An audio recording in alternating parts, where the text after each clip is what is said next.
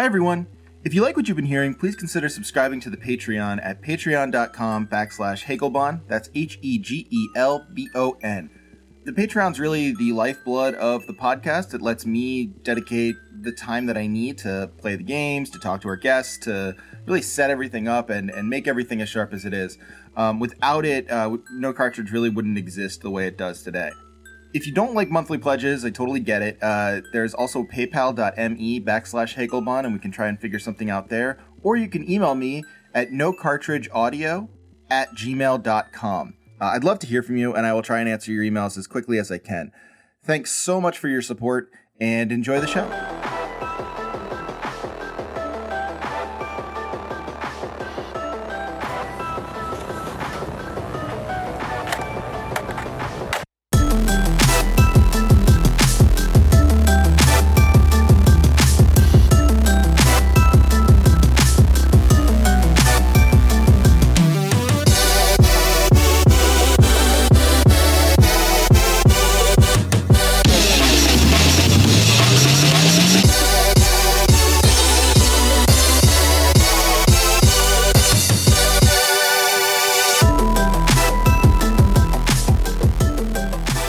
Welcome to No Cartridge Audio. My name is Trevor Strunk, Hegelbon on Twitter, and I'm really happy to have with me Kelsey and Alex Beecham of Outer Wilds. And I'm not going to say what your positions are because I will ask you what your positions were, and you can give an account of what you did on the game. I found that talking to people on, especially on smaller games or indie games, the roles blur, and I don't want to pin you down before you have a chance to say what you do. Come at but. Don't actually come at me. I'm like really far away. I will not come at you. I don't want to travel. Yeah. But thank you so much for being on. I'm really happy to have you. Yeah, thanks for having us. Yeah, absolutely. So I just want to get this out of the way first. I want to know what you two did on the game, how you sort of see yourself, if you can give yourself as a title, if you can't, in terms of the production. You both worked on Outer Wilds extensively. Kelsey, what was your sort of role in making the game? So I'm the writer and 1/3 of the story team, which also includes Alex, and then the lead designer, Lone Vernell. I did a lot of, I'm thinking back on it, and like, obviously a lot of writing. There's a lot of text in the game. And character work, world building, that kind of thing. And I worked on like the narrative design of how the text works, where it goes, how you interact with it, all that good stuff. Nice. That's great. I will have a lot of questions for you. Sweet. And Alex, what was so you also did some narrative design, it sounds like. What else did you do on the game? I was, I guess, credited as I'm creative director. And sort of the game started way back when as my thesis project at USC. And so it sort of has snowballed from there. And I'm 1/3 of the story team and also did a lot of sort of just designy things on the game as a whole. Okay, cool. I didn't realize that now. Alex is insane and brilliant, and it's very gross and bad. You will be offended by like how good he is at this, and he won't like talk himself up enough, but he had like everything to do with the good, the whole story and like the ending and stuff. Now I feel like weird that I'm complimenting him. I should just like shut up and let other people do that. But I mean, it's always hard to compliment your sibling. Oh, and I should say this is true. You are siblings and not married. This was something that I was told to emphasize at the top. It's a relevant fact. My partner listens to your podcast, so. Oh, really? Oh, wow. Well, yeah. And if that's so nice to hear. If it wasn't incredibly clear, he would just make fun of me for like the next 2 to 4 weeks or so, and Well, if your partner can't make fun of you for being married to your brother, then who can? Oh God. Technically my brother in that scenario. I guess, yeah. Wow. God, I think I threw up in my mouth a little. That's a real that's a mess.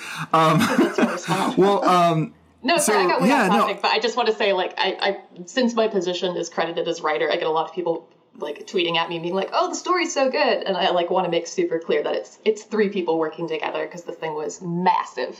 Yeah, the story was hugely collaborative. And I should mention that so Lowen's not here, but he also did a ton of design and helped out with the story stuff. And the three of us, we all worked on it since it started out as a thesis project. So we've all been here for the whole ride. So, one of the questions I actually have a ton of questions for both of you. I should say off the top, just so it doesn't come off as like, so you aren't guessing as it goes on. I loved the game. It was fantastic. Thanks. I've had all sorts of fun conversations with people about it.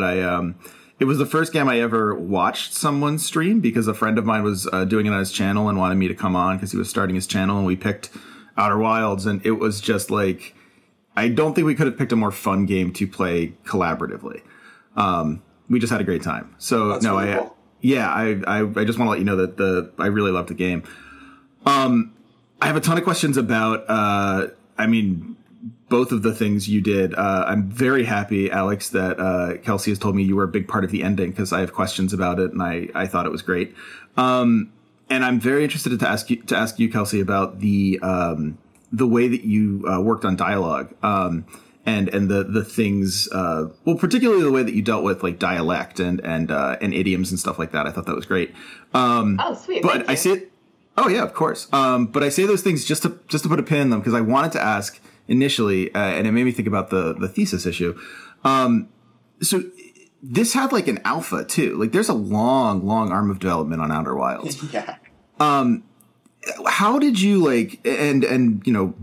either or both of you can speak to this. Like, how did you organize that? Like, it is a wildly cohesive game in terms of tone and focus and narrative. And it had so many iterations. Like I in looking up a couple of things, just making sure I had the planet names right. The first time I podcasted about this, I ended up on the wiki for the alpha, and it was so different.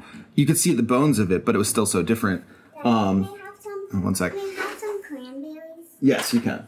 Okay. All right. Thanks. Oh, is that your daughter? Tiny child asking for cranberries. So for Julian, who's going to have to work through this, my producer, starting again here.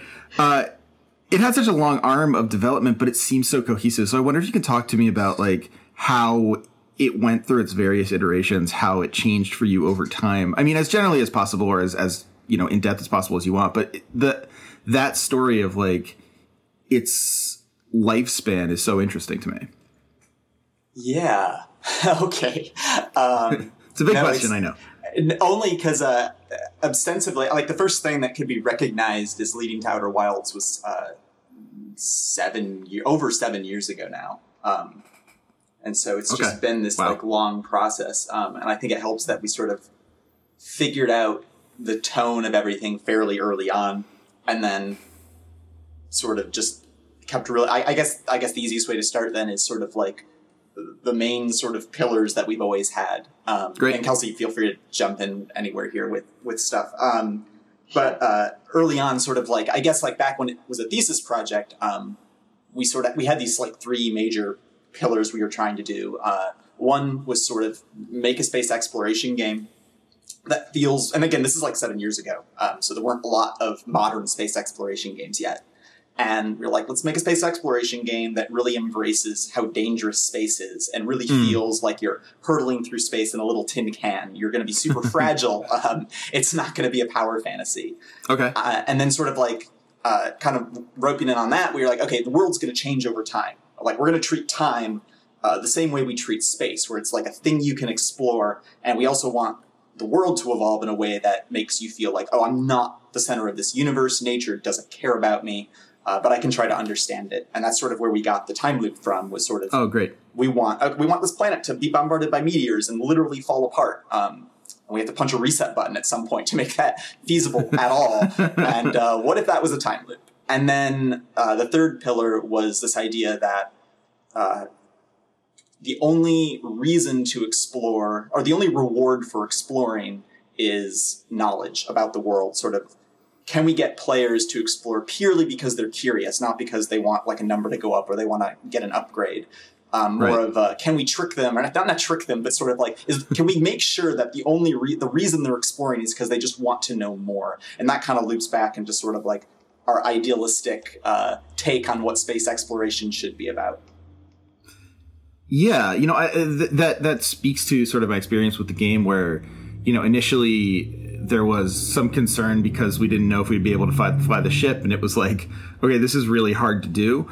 And then once we realized like, oh, it's about exploration, and there's a lot we can kind of do, and a lot we can kind of, mess up and fix with the time loop and stuff. Then it really kicked in, and we were just like kind of addicted to finding out more. I thought that really worked. I also like the idea that it was about, there was this concept of space being dangerous, because like everything in Outer Wilds feels dangerous, but it also feels like with the time loop, it doesn't feel like punishing. The game doesn't feel cruel at any point. Yeah, that's not a fail state. Yeah, that's a good way of putting it. I distinctly remember back in like 2015 at IGF when we were displaying, just showing off the game, and we had people come through and playing it, and I was, talking to people and stuff. We were all there, and like, I can't remember how many different people came up to me and were like, yeah, it's a difficult game. It's like, yeah, space will kill, space is going to kill the shit out of you. Space is crazy dangerous. Right. Like, it's fine. You're going to die a lot. If you're dying a lot, you are doing this correctly. But it is. So, I mean, how do you sort of like, is there some feeling of, I don't know how to say this, like risk? Do you feel like, was there ever a point where you were like, people are not going to follow us past the difficulty curve here? People are just going to like give up and not get to the exploration elements we want. I feel like that came later. So the space flight sort of controls was one of the first things that physically existed or was playable in the game. Okay. And people definitely had a hard time with it. The first version of the village did a terrible job at a lot of things, and one of them was teaching you how to fly. So like we added, like, that's why the 0G cave's there, and sort of and autopilot got added at some point, because we were just like, all right, like we can't ask people to immediately. It's a training wheel. It's sort of I say training wheel. I use nothing but autopilot personally because I'm lazy. But by the end, it's like when you get to like the point where you have to get through the universe, and you know the loop and you know the areas, and you're just kind of like, I mean, autopilot's absolutely your best friend at that point. It's like, just autopilot us over to Dark Bramble. We need to get there, and we've been eaten by an angler again, so make it quick. One thing we didn't do a great job early on that we got better at as we worked on the game was sort of making sure that sort of the surface level content just isn't super difficult, which seems obvious. Right. But we like took for granted certain things like, oh, people will be able to figure out gravity crystals. And it's like, no. You can't have like jumps between gravity crystals if it's like a surface level thing that people could potentially stumble upon right out of the gate. It's like you have to sort of, it seems obvious, but put your more like physically challenging content a little more below the surface where players are going to, even though it's super nonlinear, or maybe because it's super nonlinear, you have to work extra hard to sort of create this difficulty curve where you're introducing mechanics in like a sensible fashion. Yeah, that makes sense. One of my favorite moments with a lot of players is the moment where a light bulb goes on over someone's head and goes, oh my god, like the museum is useful. Which, again, feels like a thing that should be a little more obvious. But, it's got a lot of lore in it and stuff. And I get that a lot of games you kind of want to run past the lore. You're like, yeah, this is nice. But it's like, it's like the books in Skyrim. It's like, yeah, whatever. Right. It's a thing. Who reads I can them all? pick it up. Right. And then when people are like, oh, no, this is actually like teaching me how to interact with the world in particular ways. That's always a really fun light bulb moment to see. Yeah, we had that moment when we were playing, and there's the little bit of a ghost matter in the village, and it says like, don't go near the ghost matter, it will kill you. And we were just like, oh, interesting. And we just walked into the ghost matter and it killed us. Like, I don't really know what we expected to happen there, but we won't do that in space. Like that was not there. Like for a long time, there was no ghost matter in the village. Okay. And then it's just because, like we added that because people were having a hard time figuring out how ghost matter worked. And also we were like, oh, wouldn't it be good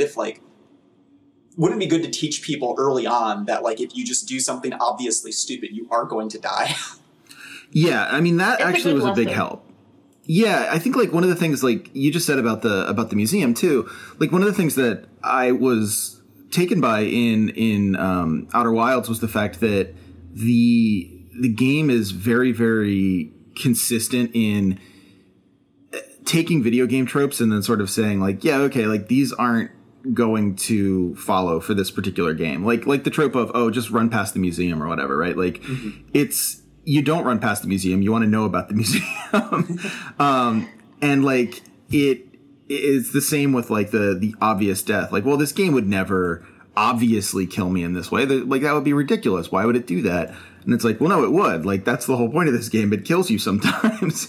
And so like those observations, like those moments where the game undercut itself. I mean, I guess I'd ask, like, were those hard to get in there? Like, was that hard to make a game that was constantly sort of undermining game, how to say this, like basically undermining the things that games tell you in as a gamer, like the things that I would expect to find in a game often were not in Outer Wilds or were undercut in Outer Wilds.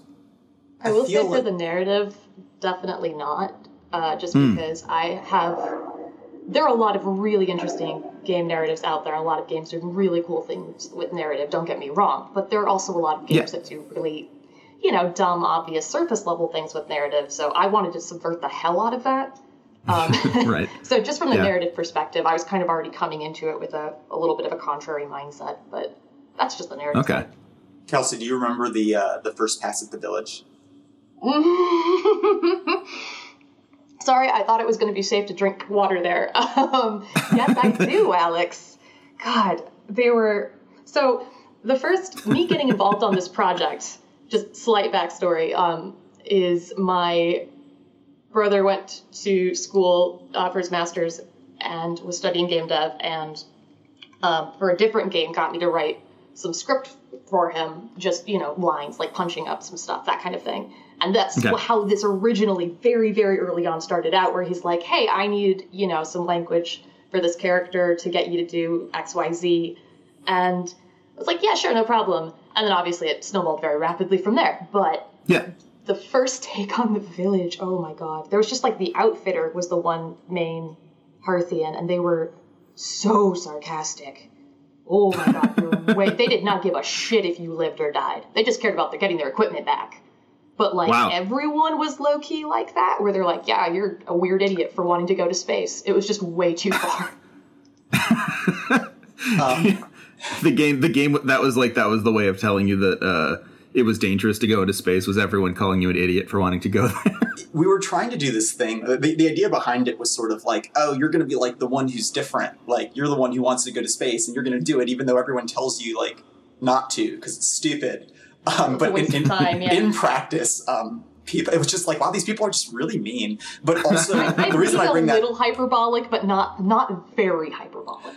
The reason I bring it up, and to be clear, like, yeah, it wasn't like Kelsey did a great job with like the writing for like it was like our fault for like even thinking that kind of tone could possibly work. But it was sort of a bigger problem where the first pass at the village was a more traditional sort of video game structure. You woke up and you looked at the sky, and sort of like this meteor falls into your village. And the entire beginning is like, go investigate the meteor that fell. And on the way, you have to like talk to characters. And it's like, oh, this character's like, what? A meteor fell? Try to take a picture of it with your scout. And then you take a picture of it and you show the picture to them. And they're like, okay, go check it out with this jetpack. And it's like you're unlocking abilities.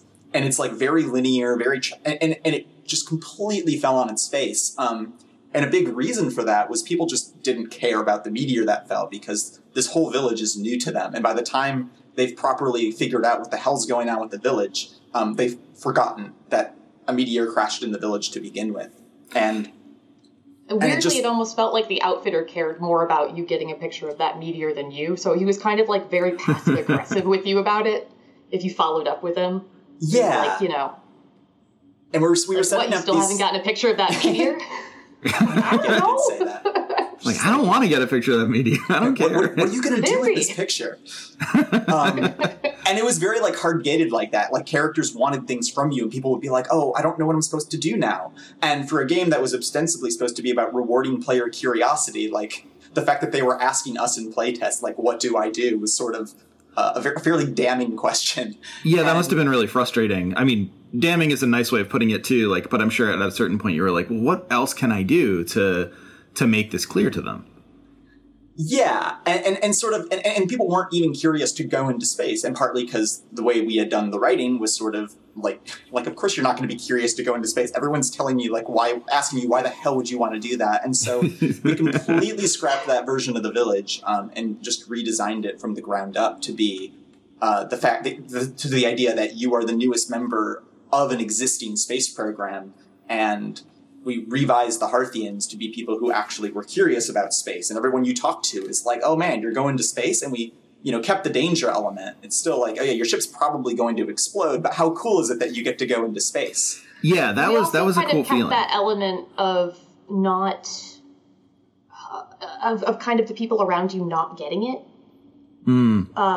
That whole, this is getting really into the semantics of the dialogue, but anyone who's not in the space program or like super interested in space like your friend is, they're going to refer to space as up instead of out there.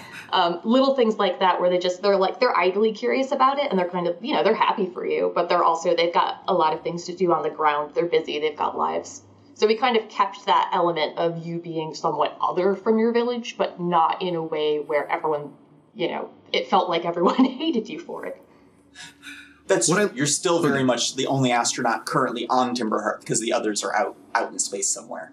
But I also liked that it was clear that you were someone who people did not expect to do very well as an astronaut. Like that was a trip that it was kind of funny that I was happy. Like when you meet which one is it? I knew I would forget their names when I didn't have them right in front of me because I forget every character's name and everything I do. But like the Zero G Cave? No. Feldspar. Curator? Is Feldspar the Hornfels is who you're thinking of. Yeah. I was thinking of the so Hornfels, yeah, but also is Feldspar the one in Dark Bramble, the one stuck there? Yeah, you got it. Yeah, okay, yeah. When you get there and he's like, oh wow, you're the one who found me. Like that's weird that they're letting you fly. Everyone seems to know that you're bad at flying, and it was a little refreshing to have a moment where it's like, oh yeah, like this is a particular genre trope where your character is not very good at something, and it's like, oh, there's after a game where it's been constantly undercutting what you expect, to have it be like, oh, but you're still kind of bad at this. Like everyone knows you're not good at it. It was sort of like, oh, I recognize that. Okay, cool. Yeah. I can still be that kind of underdog character. That's fun. I'm kind of very anti-chosen one narratives, and yeah, I definitely have a soft spot for underdog stories. But some of that is also just narrative design in terms of kind of priming the player that okay, you're going to go out in space and you might screw up, but that's totally fine. No one is expecting you to be this ace pilot, and in fairness, probably no one is expecting you to actually full on kill yourself, but since death isn't a fail state, doesn't actually matter, so that's fine. Right. But yeah. It was kind of this technique for situating players and kind of letting them be a little more comfortable with making mistakes. That's cool. Kelsey, I wanted to ask you a little bit about the way that you wrote exposition, because I mean it never comes across particularly as exposition, in part because nice. you Thanks. Oh yeah, no problem. That's the dream. Of course. I mean it doesn't come across as exposition in one way because you're always discovering it, right? Maybe that's me as a player, more maybe this is subjective, but when I was playing the game, it was like, oh, sweet, we found a new thing. I can't wait to read this and find out what's going on in this universe, which is not usually how I feel about exposition. Usually I want to do anything but read the exposition.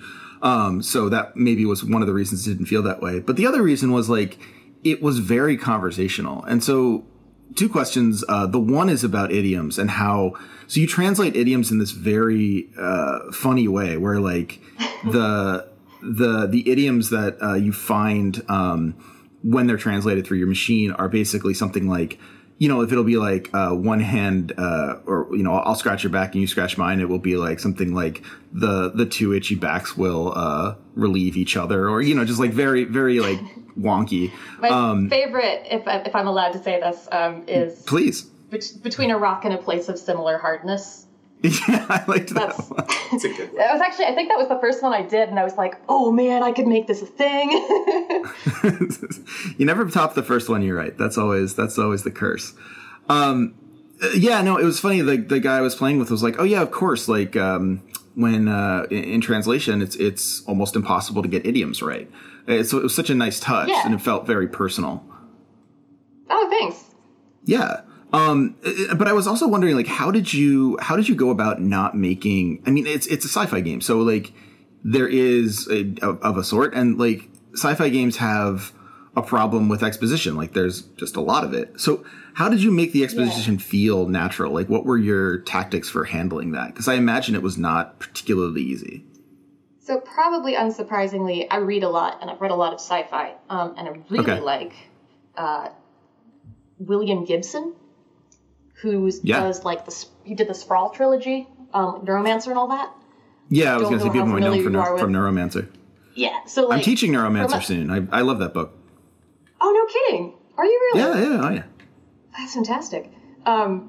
Yeah, what I love about what Gibson does in those worlds, and obviously that's a lot more complex because it's all cyberpunk, and we didn't need to get to like that level of specificity because we're a game.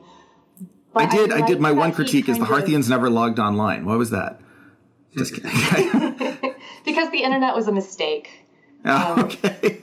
That's my hot political take. We tried it out for 30 years. It was very bad. We should not have done it, and we need to shut it down. Okay, well... no, I'm sorry. I don't actually think that. Some powerful politicians listen to this podcast. I'm pretty sure it's gonna happen now. I am. Thanks for getting that policy out there. Yeah.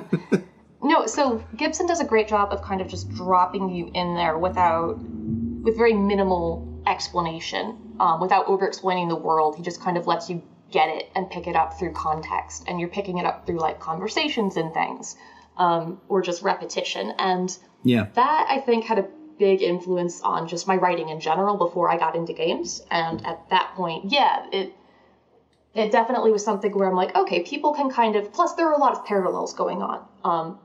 The starting planet, Timber Hearth, is designed very much like Earth. There are a lot of Earth parallels there. They're very similar to, like a human village. That helps a lot too, so that you can kind of rely on context to introduce more foreign elements. So that was a big one.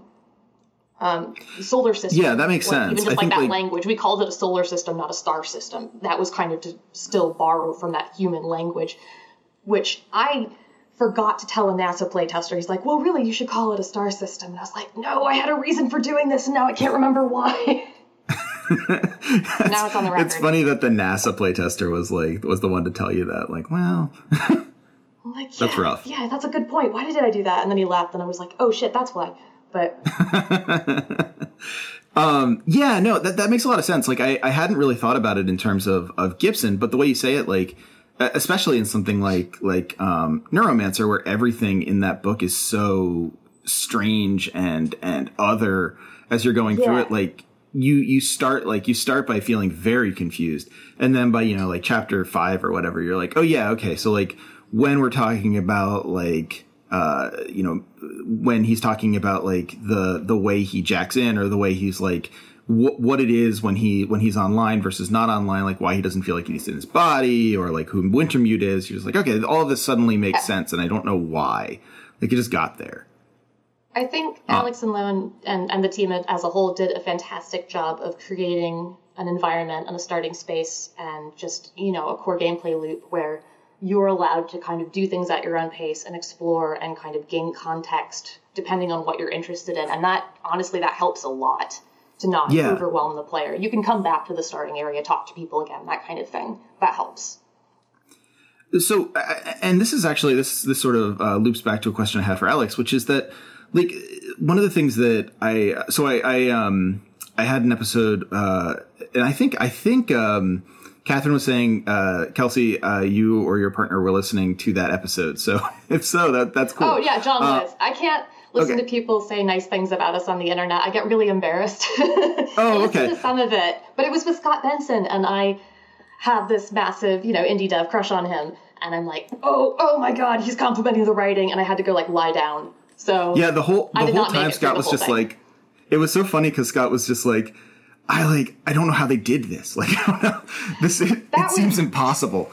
He's tweeted at me online at one point that he's like, it's like a magic trick. And I was just like, oh my God. Like, these are all things I want to say about Night in the Woods. So it was, oh man, I think I've peaked possibly as a human. Yeah, it's funny. I've never I've talked to him. I've been telling you about that this whole time, and I'm like, yeah, but like, shut up a minute. I don't mean that. My husband's amazing. But I've talked with him about like some games that I know he like super loves, like Dark Souls and stuff, and I've never heard him be as glowing about anything as Outer Wilds. So yeah, I mean, I can understand if you have a hard time listening to praise while you tap out. Part of it's also I want to contradict them so bad. I'm like, yeah, but I could have done X, Y, and Z better, and like, I wish there had been more, it had been in scope, because for like the first good couple of years there, I was just part-time, because I was working other, they couldn't have me on full-time, unfortunately, so I was working full-time as an editor first at a Science Place, and then at The Onion to like pay the bills, and then eventually switched over to full-time on it, which was amazing, but that was later on in the process. But yeah. I didn't realize you worked at The Onion. That's very cool. Oh, yeah. Not as a writer, as editorial staff. But I mean, still, editorial staff's very important at a satirical magazine. That explains why the humor in the game pops so well. I honestly don't know if that is. I could not do what the Onion writers do for sure. I don't have that kind of, I have a real whimsical sense of humor. It's very surreal. Okay. I mean, well, again, like that's probably it definitely is in line with some of the Onion stuff, because obviously I really enjoyed working there. Well, I mean, it seems like a wonderful place to work. Oh my God, sorry. He doesn't. Alex disagrees. No, but what I wanted to ask you, Alex, was this is one of the things. The reason I mentioned that was because Scott was really interested in this particular element of it, and I was too. Nothing in the game is. Like, everything you see in the game is something that can impact you. Like, there are these massive skyboxes with I forget the name of it. The tsunami planet, the underwater planet. Giant's Deep. Giant's Deep. Thank you. That was one of the first planets we really actually explored. And I think for a lot of people, that's one of the first planets they explore. And when we explored it, we were like, okay, all right, so, there are these like typhoons, whatever. That's fine. It's not a big deal. And we ended up. Is it? Yeah, it's the planet that freaks me out the most. Well, so it was bizarre because all of a sudden we were on an island, and then we were in space, and we were like, "What happened? Why are we here?" And then it knocked us back down, and we were like, "Oh, these tsunamis actually impact everything on this planet. Like, it is just, and these squids can hurt you." And it was a realization that everything in the planet mattered to the narrative, which was like shocking and very cool. So I wonder, like, if you can speak to, like, how did you go about making like the environmental storytelling in this game click? Like, that seems like it would have taken like a massive level of planning. And I'm sure it did, but like, can you talk a little bit about that? Because that's the thing that to me was so impressive. Yeah, I think we can both probably speak to a bit. First of all, we had 7 years. Step one. Okay, all right. Good start. So that helped. I'm not saying you need 7 years, just that's how long we took. So from the really early on, it kind of goes back to, we had those two core concepts. One was like, okay, it's going to be a world that changes over time in really dramatic ways. And that specifically is what led to kind of the ridiculous, like the tornadoes that toss islands into space. Or what if sand flowed from this planet to this planet? I love the Hourglass Twins. That was my most satisfying realization in the game, where I was like, oh, geez, there's a whole place down here when the sand goes away. Which made me feel very stupid, because it's like, oh, of course there is. Like, what was I thinking? Alex will do that to you. Well, it's one of those things that, like, I mean, you're asking about like how much like we tried to subvert things. We do like fucking with the players a little bit. It shows. We try to be nice. But like that's a good example of like some of the stuff where it like seems like we're trying to subvert expectations. A lot of that is just like it makes sense on paper, and we just expected people to like figure it out, and then it turns out to be this whole thing of like oh no, people don't realize what's happening for a while, and they kind of form theories, which is awesome, and it's like thank God that it's also just like the core theme of the game is sort of getting players to ask questions and then making sure there are answers to those questions. It ended up applying. I freaking love that like they have a wiki and everything for this, and players share information with each other when they get stuck. And like, it's awesome. Oh my god, our player community is, I think, probably hands down the best. I was amazed by the wiki. Oh, sorry. Go ahead.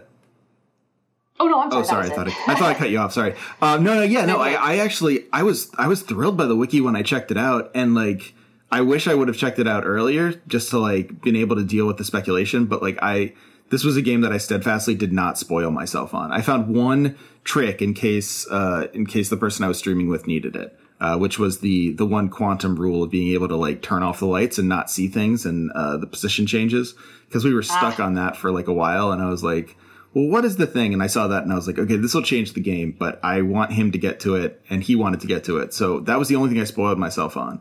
But everything else, I was very, very careful. And I'm not usually a spoiler guy. Like, I don't really care. But for this, I was like, no wikis, no research. I'm just going to figure this out on my own. Well done. Oh, I think thanks. That's probably the best way to play the game, but. Oh yeah, no. And I've not talked to one person who's like, oh yeah, like I recommend you learn everything about this first. Like everyone's just like, yeah, figure it out on your own. People are really good about it. Yeah, no, definitely. Oh, I'm sorry. No, please. I'm so sorry. Sometimes I get like a hot second of lag, and then I'm just like, oh, someone was talking. Just no. It's 3 people on a pod. That's the risk of having more than 2 people on a podcast is it's a conversation, which is a good risk. So please, no, go ahead. Yeah, part of the environmental art being so connected with the narrative is one, the whole team was super committed to narrative being an important part of the game, and that sounds really basic, but it is actually like that degree of connectedness is kind of unusual, and I can't say enough good things about the team for that. Like, artists going back and forth coming to me and being like, hey, how did the Nomai dispose of their dead? Like, should we have, cemeteries and stuff? Do we want to, like, say that they fired them into the sun? Like, what's the deal there? And, like, pitching me ideas and architecture and stuff, and, like, me getting to incorporate what they were doing back into the narrative. And so a lot of it was, as Alex was designing out these planets and building these natural systems and putting those in place, I was, when we did our story meetings, we were coming at it from a perspective of, okay, so if we have this alien group arriving here, like, where's a reasonable place for them to settle? They're not going to make their first settlement on Giant's Deep, probably. It's they interact with the world in what I hope is a pretty authentic way. So it just kind of feels like it's naturally part of it.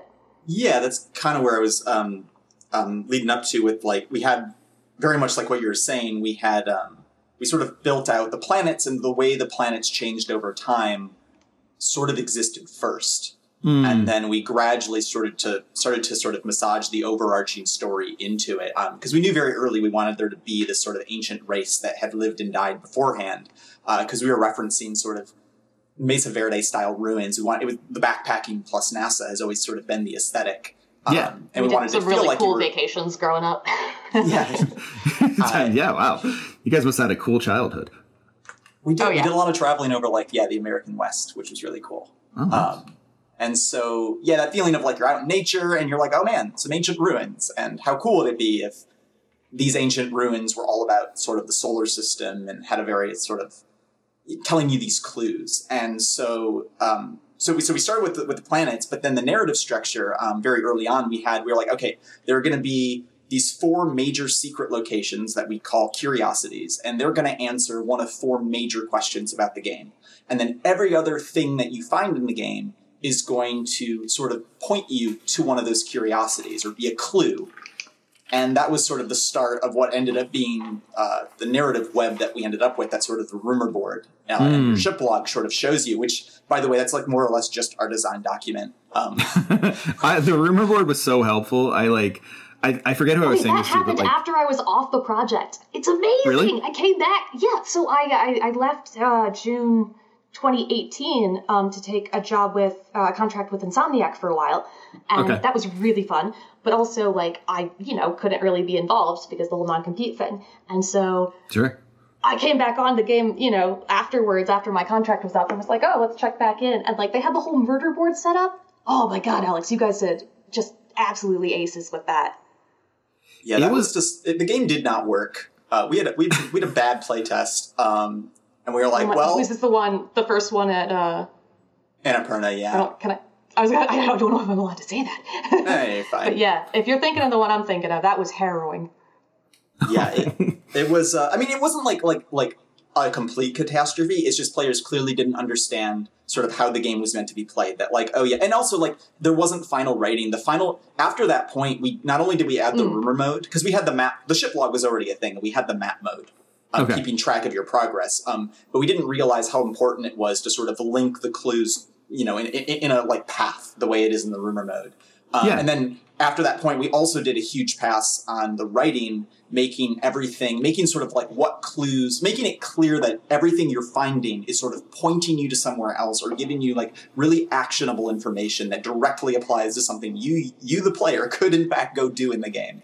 Yeah, and honestly, like the is actually secretly kind of hyper designed to do that, because we had that structure in place, like oh my God, you should see our Excel docs, but it didn't connect in like the most sensible way. We were kind of doing it through these 4 like mystery threads, but then that was kind of simultaneously, it was a little bit hard to connect to locations because they were kind of very interconnected throughout this solar system.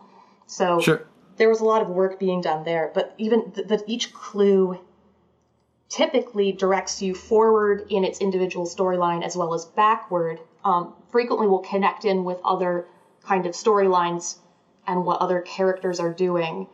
And like there are even just down to, I gave a talk about this last year at Meaningful Play, but there's this whole like, typically like the longest arm of the found text is going to have at its end point the information you need to move forward, so that it's kind of visually coded in particular ways to be very accessible.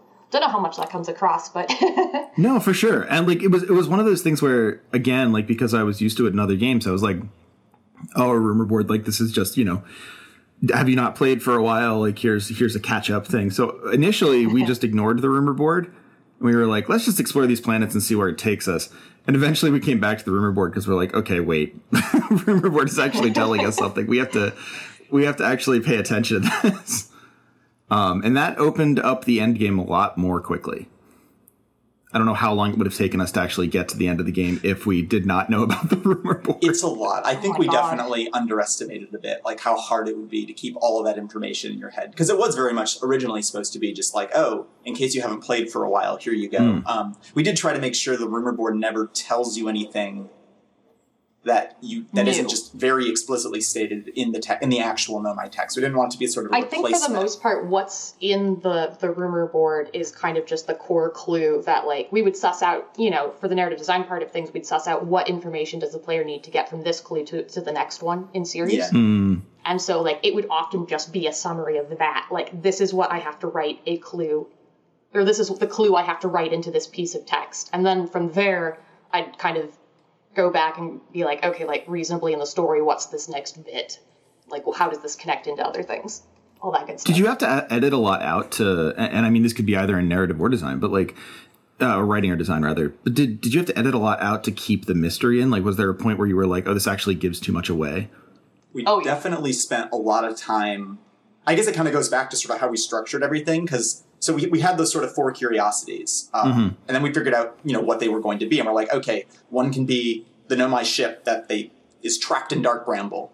And then we'll have these 3 escape pods those are sort of the clue. Like each one of those has a clue that you need to figure out how to reach the vessel. And then, sort of do the other one's the Quantum Moon, the thing that sank to the bottom of Giant's Deep, and then the time loop device itself. And once we had those, we came up with, okay, how can we use the natural systems to allow you to reach these locations? Like, how do we build up systems around them that once you know all the clues, you can just do? It's completely knowledge-based. And And then we sort of figured out, okay, now we have these clues. Where do we put these in the world? And then it became this very like back and forth process of wanting to, because you want to spread them out. I don't even know. I think all of the clues for each curiosity are actually spread all on different planets, because we very much wanted it to be an experience of you go to a location, you find something, and it tells you to go somewhere else. Or you're like, oh, if you want to know more about this, go here. And then it's up to you, because it's all curiosity based. Like, oh, I really want to know about them discovering time travel. I'm going to go to Ember Twin. And then once we had those locations set, we started to build up in a world building sense, like, okay, how do we make sense of like, why is this clue here? And then sort of the end game of that was, okay, we kind of know what links to what. How do we build up little mini narratives with characters, and sort of like, oh, maybe when this quantum rock, the rule of the flashlight rule you were talking about, maybe a Nomai that they were researching the rock, maybe they vanished without a trace, and everyone was trying to find them, trying to tie it back into the player's experiencing. Just find the little tablet, like, I ended up somewhere else. And what happened here? I wrote that one a lot, but I think the premise was consistent. I enjoyed that a lot. Yeah. It was really fun to approach these stories thinking of them as like, they're your precursors. They're new to this environment a lot of the time as well. And so they're kind of going through it the same way. And so, the first time they see like a rock relocate completely or turn around and there's a tree there that wasn't there before, and they're just like, holy shit. Like I love seeing that moment from their perspective and that kind of mimicking the player's experience, because that was really important. The player arc and experience kind of has to really mimic what the people who came before you were doing. Mm-hmm. Yeah, that was actually a huge thing we found. The more we could get, and again, it's one of those things that seems obvious, I guess, but at the time it was not, which is the Nomai texture reading. It really, really, really helped once we started making that mirror what you were directly experiencing yourself more. Okay. So like when you find that escape pod on Ember Twin, and they're like, oh, you have to be quick. The sand is rising. Like that's not what that was originally. We sort of added that to sort of be like, okay, we're gonna try to make their experience similar to the player's experience, so that the player sort of has motivation and can relate to the things they're reading about, and it really helps. But then it does have to be. I'm sorry. Keep going. I was just going to say it's. Sorry. So I was just going to say it's also a bit like that's hard to do when like you're reading text that's thousands of years old. Like, why does it relate to what you're currently experiencing in the present? Right. Yeah. The flip side of that coin is also that like you can't just point blank be like, all right, watch out for the sand. It has to make sense contextually, but then it also can't. There can't be too much surrounding information, but there has to be enough that you could follow a story.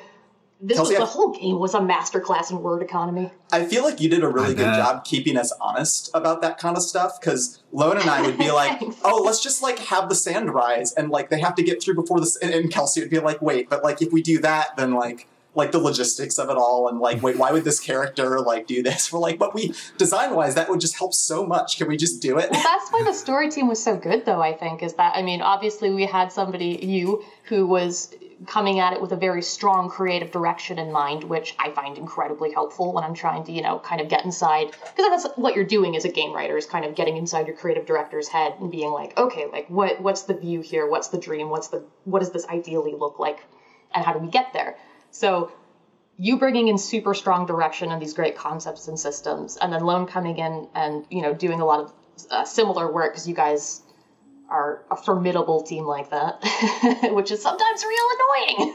But coming in with like the system side of things and being amazing with that, and like being really good with, keeping the full player experience in mind. And then I got to keep track of really, ultimately like, doesn't matter if you know what all the Hearthian characters' names are or all the Nomai characters' names. Not really, but for it to feel realistic, and I think that's kind of a key hallmark of science fiction. You can get away with some hand-wavy stuff in like fantasy, but it doesn't always feel good, and the player can tell if it feels cheap. It's going to feel thin. So like this was, for me, it was like, okay, like there need to be reasons they were here. How did they survive? How were they keeping the sand out?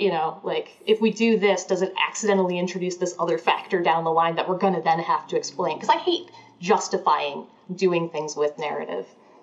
No, wait, sorry. That's not the right way to say that at all. I love it when narrative can support like gameplay and other elements within a game. That's ideal. That's like the whole point. But then if you have a narrative element or a piece of text that's just existing to justify something else in the game, that feels weird, and players can tell. They pick up on it. They're very smart. Yeah, no, I would agree. And I one of the things I really appreciated about the game, initially when we got into the solar system, or the star system, excuse me, just kidding. Once when we first got in there, we were like, sorry. We were like, it's so small. Like this is interesting. It's going to be kind of like a more contained experience. We weren't down on that. It was just like, okay, it's a smaller place to explore. And then like as it opened up, it was like, okay, this is like, it is literally as small as it has to be, and like no bigger. And it felt like, I mean, Kelsey, the way you said it, like the economy of language and the economy of narrative there, like it was exactly as long as it needed to be. And it was clearly that long and clearly that big. And it was like, okay, cool. Like once you get to the end, you're like, I'm happy it ended there, but I wanted more. Like it hits that nice little sweet spot. And so like, it was cool to watch it. It was cool to watch it go from, wow, this is going to be like kind of small. It's like indie game small, to, oh, actually like this is exactly the length it needs to be. Very cool. Like this seems very intentional. That goes along with what you were saying. Like everything feels like a choice. It doesn't feel like you just put it, like you guys put it in there either because it made good writing or because it made good gaming. Like they really do link up. Yeah.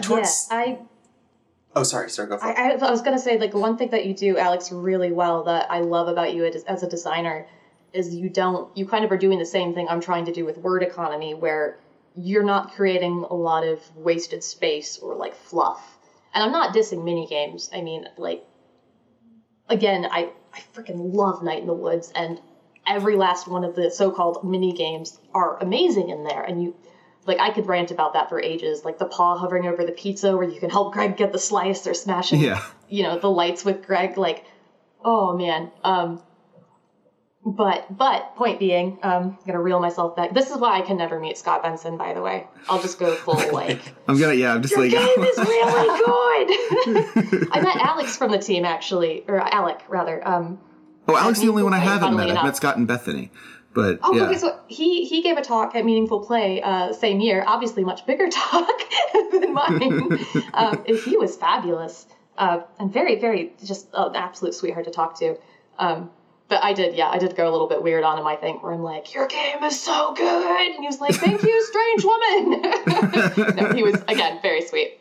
Sorry, I got off on a big old tangent. My point is, that's okay. Alex is amazing because he's so good with like player experience economy. Like there's nothing that feels like fluff or optional to me.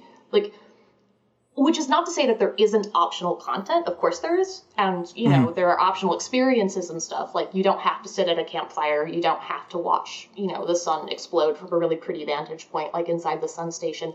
But those places are there and they're all contributing to the higher, like, creative vision for the game. And I think that's half of why it's so narratively and thematically cohesive throughout. Yeah. Thanks. I would agree. The other half, I think, is that the player experience was, you did a lot of, like, when you were designing gameplay and systems and we were working on story, those two things referenced each other constantly and kind of developed based off of what the other one was doing. Probably the translator tool being the best example, and the found text font for the Nomai. When in the game, when you meet the Nomai on the Quantum Moon, and spoilers.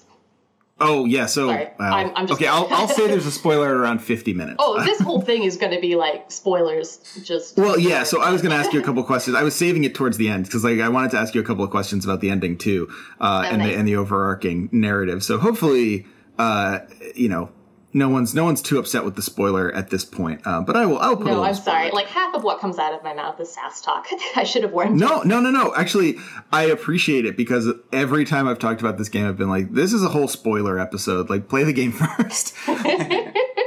But so you meet the Nomai on the Quantum Moon, and it was just it was actually like an emotional moment to see her use the translating thing to talk to you. Like the fact that like, oh, this little staff, those staffs that you've been seeing all like strewn all over the place. Those are actually like little tools that they have that they can use to talk. And in fact, it's not clear that they speak at all. It's like, it's all written. Like, wow, that I didn't see that coming. And like, that was the fact that like the tool, just like what was a way of just getting across, okay, like this is a different language that these characters speak. They are, you know, your typical kind of like alien group. You don't know their language, but you have to figure out a way to talk to them. Like, yes, that was there, and that was obviously a utility thing. But to have that come back thematically was so rewarding. It kind of speaks to what you were saying there, Kelsey, with like there's not any waste. That definitely evolved into being that big emotional moment. Because I want to say the first time we thought about it, Alex was like, hey, what if we put a living Nomai on the quantum moon? Because we needed something on the quantum moon. There needed to be we were like, okay, cool, you've like gotten to the 6th location. Good job. Like, what's there? And we're just like, what if there's a Schrodinger's Nomai there? And it was like, what? So then we had to kind of be like, okay, like what kind of experience is that going to be? Because that's really cool. But getting the emotional lead-in to that correct in a game where it's deliberately incredibly non-linear and I don't have control over how the player is experiencing that narrative is tough. Yeah. So when the game came out and people started doing like Let's Plays and having that moment, there was a Let's Player, I can't remember who it was, might have been like Jacksepticeye or someone, but somebody sent me, I say somebody, it was my husband. He is like my hype man, 100%. My partner sent me a link to, he's very good. You don't want to get me started on him. He's definitely the better, like, 2/3 of this relationship. My better 50%. I should also clarify, like, half of the way, like, characters talk in this game is just because I talk like a goofball, so... It's good. No, I like seeing the idioms come alive. Yes, my better 2/3. It's like something you would read in the... at the station between those Nomai who are in love. I think we did use better 50% at some point. Anywho, he sent me the link to this, and getting to see player reactions and just in the chat, it exploded. They were so excited, and that was, oh my god, that was a hella rewarding. I wasn't expecting it to be that emotional for me. Like, I knew it was coming up, and I was excited about it, but. Wow, that is cool to see players interact with it that way. There's rocks that act. I mean, talking about rocks, so on topic. Yeah. She wanted to tell me that there were rocks that can stick to magnets. That is true. That's just like... First of all, and very important. And on topic for us, because all of the Hearthians are named after rocks. We noticed that, actually. I noticed that because I knew Feldspar was a rock, and my friend Andrew noticed because he knew Gabbro. I forget. He's going to get mad at me because I got it wrong last time. But one of the rocks he knew from Dwarf Fortress, I think. He played Dwarf Fortress, and he was like, awesome. He was like, I know that. That's a rock. And I was like, Feldspar is also a rock. And he was like, really? Oh my God. They're not completely rocks. Some of them are glaciers. I took one geology course in university, and I loved it. So, and who knew it would be so important? Those are glacial terms. I was reading the Broken Earth trilogy. Oh, more rock questions. Yeah, you should definitely talk about this. Just one second. I'll be right back. No worries. Alex, if I'm too chatty, shout at me. Because I know I talk a lot. I get excited talking about the story. Yeah, no, you're good. Okay. You can just tell me to shut up for a minute if I'm like talking over you.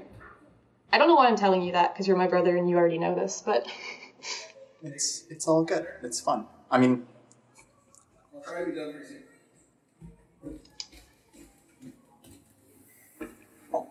this is like my first real chance I've had to like talk about any of the writing or the story or the narrative design. So I'm way too excited. always an experience recording with a kid. Thanks for being patient with me. No worries. I just wanted to camp counselor. Just on the topic of Feldspar, I was reading just Broken Earth trilogy, which is a recent like sci-fi trilogy. I think N.K. Jemisin, and some of the characters in there for reasons that make sense in the world building, are like named after rocks. And there's a female character named Feldspar. And just, I could not deal with that character because every time I was imagining this hotshot pilot who it just like the personalities did not match. It was wonderful, but it just like completely derailed every scene that character was in. I was like, Feldspar, oh my God, you're alive. You're alive. You're supposed to be in Dark Bramble. Hey, what are you doing? I'll send help. Feldspar, where's your harmonica? I did like how Feldspar, like, you could open. Oh, actually, this leads me into a question, and I don't know if both of you can speak to this. I don't know which of you would like to speak to it more, but there's emotional weight to all of these characters in like unexpected ways. Like when Feldspar doesn't want you to send help for him because he's just like, I'm happy here. Like I just want to kind of want to relax. And the other one was I forget who it was. I want to say it's Gabbro, but it might not be on Gabbro's on Giant's Deep. The guy on Chert. Technically, it's not because they're not binary, so they're. Oh well, yes. Oh, excuse me. I got that wrong the whole time. No. We talked about that a lot. Partly because we were going for a very androgynous design with the art, but it did end up skewing a bit masculine, possibly just because they don't have hair and stuff, and they don't have obvious feminine features, so the brain tends to default a bit male. But we talked actually. I'm very passionate about like, why would aliens just have two genders in the first place, and We were actually very interested in that throughout the stream. Like we were very like hyper focused on what the gender pronouns were, and we were like, oh wow, the Hearthians are non-binary. And then when we found that the Nomai had pronouns, we were like, oh wow, the Nomai have different pronouns than the Hearthians do. We were like really unpacking. One thing that annoyed me about that was that I could do they them make sense with the Hearthians because it's so consistent. And I specifically did some stuff right at the beginning where I was like, oh, you're looking for Hornfellows? They can be found in the observatory because, we kind of had to write out the gate. One of the producers on the game was like, you need to make sure that players aren't like immediately befuddled by this because I'm, a younger millennial and I tend to make some assumptions like, no, people will get that. That's fine. The one thing that really frustrated me was doing he and she with the Nomai was to kind of drive home the point that everyone, different species have different concepts of gender probably. And I like that. That's interesting to me. However, because it was all written and you weren't referring to specific characters sometimes, I could not for the life of me get they, them in there as a third pronoun. And I really wanted to. Oh, so that bothers me still. No, that's interesting. Because honestly, I thought that they were sort of a more binary species because of that. Like they sort of saw it as a binary, but that's interesting that in fact it was just sort of like a larger kind of, it was an exploration of a larger spectrum of gender there. That's very interesting to hear. I like that. Yeah, it was really cool to be able to do some work with that. And I will also say that having a binary gender, because that's the one obviously humans are a little more connected with, just by nature of it's been a concept for a long time. I don't know if you're aware. Hang on, really? I'll give you a minute if you need to Wikipedia this. This is going to be, excuse me. big spoilers. No, that was something we could attribute to the Nomai that kind of made them, because we've talked a lot about how the Hearthians, you see them and stuff, you have this kind of Earth-like planet, you have a very like human village proxy kind of setup, the space program and all that. We also needed things for the Nomai to feel kind of have human touchstones as well, since they're the more foreign species for sure. So that was kind of one like cheat for that, basically. Oh, interesting. So actually, this leads me really to like the question I wanted to ask for a long time. I didn't really know how. So like there is a lot in here that is relatable, and a lot in here that seems I don't want to put words in your mouth, and like I just talked to someone who was working on to Teddy Deef from Hyperlight Drifter, and I asked him about the politics in his game, and he was just like, "Oh, I never really thought about that," and we sort of like worked it out. But it seems like there's politics in here. There are a lot of sort of like people who are name dropped who have become kind of left-wing darlings. Street Fight Radio gets mentioned in the credits. Obviously, we've talked about Scott a lot. I'm just like wondering, like, where do you see the politics of this game falling? Are there politics to this game? Did you intentionally put any in? Like, there are moments where I thought I saw some, but I never really know if I'm putting words in anyone's mouth. There are politics to any game just by merit of being something that exists. You know, you can't make anything in a vacuum, culture-wise. Mm-hmm. Sure. But I don't think we're necessarily trying to push anything on anyone. I mean, I feel very strongly about, you know, they, them as a third-person singular pronoun, because we obviously need to change language and adapt it as we change and better understand ourselves. But that was kind of my big one. And then not surprisingly, I'm a feminist. I believe in gender equality. And I don't know why that's like a hot button issue sometimes to say you're a feminist, but I just think equal rights in for games? equal genders. Never. Am I right? I know. It's like, John, do we need a plan if we get doxxed or something? And he's like, no, that probably won't happen. I should have taken his last name because it's a very like general, a more common last name than mine. No, I'm kind of being flippant here, but point being, I wanted to be careful that we weren't, you know, like there's a lot of assumptions about the main character being a male, and I grew up playing video games, like surprising, I know, and I definitely got to a point where I identified with the male hero so much that, because it was always a male hero, that anytime a woman showed up, I'm like, oh, who's this chick? She's probably going to hit on me or like make me protect her or get me to do some favor because I'm like romantically interested or some shit like that.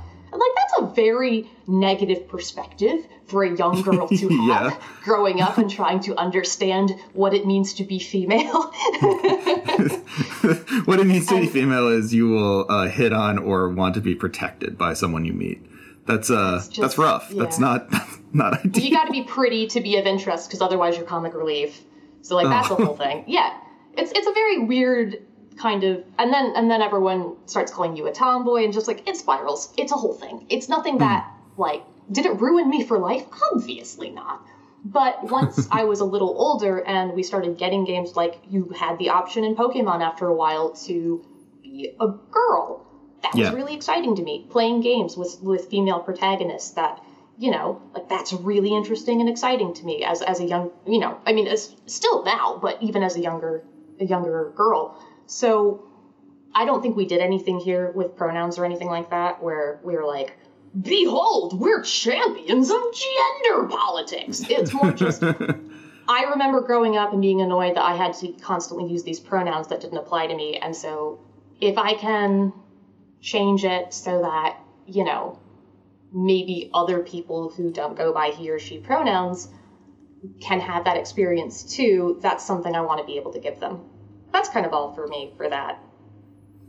That makes sense. We also obviously have a lot in there about science, so yeah, and I thought science, shocker. I was really surprised and pleased by the way that you fit in the bits on like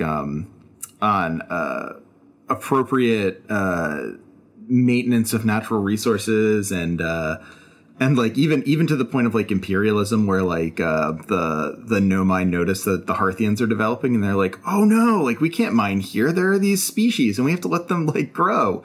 You know, I wonder what their fourth eye's all about. And then they, you know, Alex, they who head did the out. mural for that? Was that Wesley? What's that? Who did the mural for the Hearthians meeting, or the Nomai meeting the Proto-Hearthians? Oh, Ian did all the mural stuff. Who did? Ian, our concept artist. Oh, yeah. Oh, Ian's brilliant, too. The whole team's brilliant. I'll go on.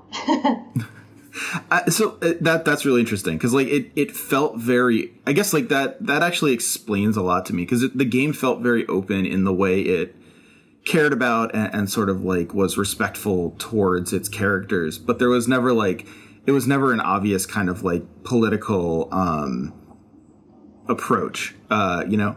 It didn't feel like you were, as you say, like pushing anything. It just felt like a narrative. That explains a lot about it. There's one thing we push. It's probably please fund space exploration. Hell yeah. Yeah, fair enough. Early on, like, it was actually, like, very much a thing. We're just like, my God, like, let's just, but more in the, like, let's get people excited about science and space and exploring beyond the confines of what we know. But you guys must love Space Force now. Oh, Lord. Yeah, let's... Wait. Let's police space now. Yeah, no. That totally makes sense. I never thought we would have a president who wants to have Space Marines that I don't like. Like, those two things seem... Like, I feel like if you'd asked me, like, 10 years ago, I'd be like, hey, the president wants Space Marines, I would have been like, shit, yeah! Awesome! No, can I join? Star Trek! Kind of a pacifist, but... Oh, man, Yeah, no, I mean, I feel like, Alex, you and I have run into, especially like high school was a bit like that, where we just ran into a lot of people that did not understand why you'd give a shit about science. Right. Or, like, there's just a lot of, like, people don't want to fund it. And they're like, well, but we're not getting results or we're not getting X, Y, Z. And it's not like, put X amount of effort in, get proportional scientific rewards. Like, right. That's not... Right, we tried really hard, and that's why I love, like, the way the Nomai are so... I mean, they're so naturally curious, and they're every character in the game, the Hearthians and the Nomai, are sort of just, like, okay with... They're excited to know things just for the intrinsic value of knowing them. But then I also love that we ended up... We made sure that they weren't, like you're saying, like, strip mining the environment for the sake of this knowledge. It's very being respectful, sort of the planets. I remember when we added sort of the sun station... because we were trying to figure out, like, okay, originally the time loop activated just because it was built to work on solar energy. And we're like, oh, well, a supernova is like intense solar energy. And it was like, well, that doesn't really make any sense. What if it was designed to respond to a supernova in the first place, and the Nomai were actually going to create one artificially, and that created this really interesting conflict in their society, because already they were supposed to be this very... non-interventionist, sort of respectful of nature species, and now they're talking about blowing up the sun. But I mean, Kelsey handled that really well. Yeah, I liked all the conversations there. It gave us a lot of, like, it gave us some drama that we needed, because otherwise the Nomai, I hate that trope of, like, hyper-advanced, your generic hyper-advanced species that's like, we do not war, we are of a higher caliber, and we just science all the time, and it's very good, and that is our purpose. And it just gets a bit like, okay, that's real stale and weird, okay, sure. So, like, having some drama in there, because we didn't want to have it be a society that, you see the Hearthians, they have a lot of personal conflicts going on, and some of that still obviously exists with the Nomai, but it was good to be able to point to something and say, like, yeah, here's a big source of conflict for them. And I think a lot of that was Alex and Lowen especially, the two of them were like, well, okay, but, like, here's why they'd want to do this, pushing, like, the scientific curiosity angle, and then I was kind of responding with, like, no, but they wouldn't because of this environmental angle, and, like, a lot of that was kind of just lifted and put into that debate as we were sussing out whether they would or wouldn't do this. Oh, that's cool. So, wow, I've kept you over an hour now. I will try and wrap up a little quick. But I was curious. This is my fault. No, gosh, it is a absolute pleasure. But let me ask, like, the ending. So I'll say off the bat, I really liked the ending. I thought I was impressed that there was a coherent ending, not because I didn't expect it from your game, but because like, I don't expect it from anything. Like, my initial career in life was a literary critic, and I have the PhD to prove it and all that. But, like, holy shit, you approve of this game? Yeah, no, I like it. Oh man, I think I just checked off a few life goals there. I'm glad.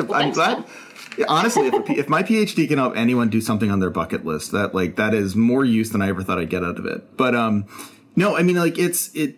One of the things that I was a real kind of, like, persistent nagging problem with literature for me was that, like, I couldn't find things that had consistently good endings. And it's something actually a lot of literary critics write about. There's a whole book called Sense of an Ending, not the novel, but the critical book. Beginnings are easy, endings are hard, yeah.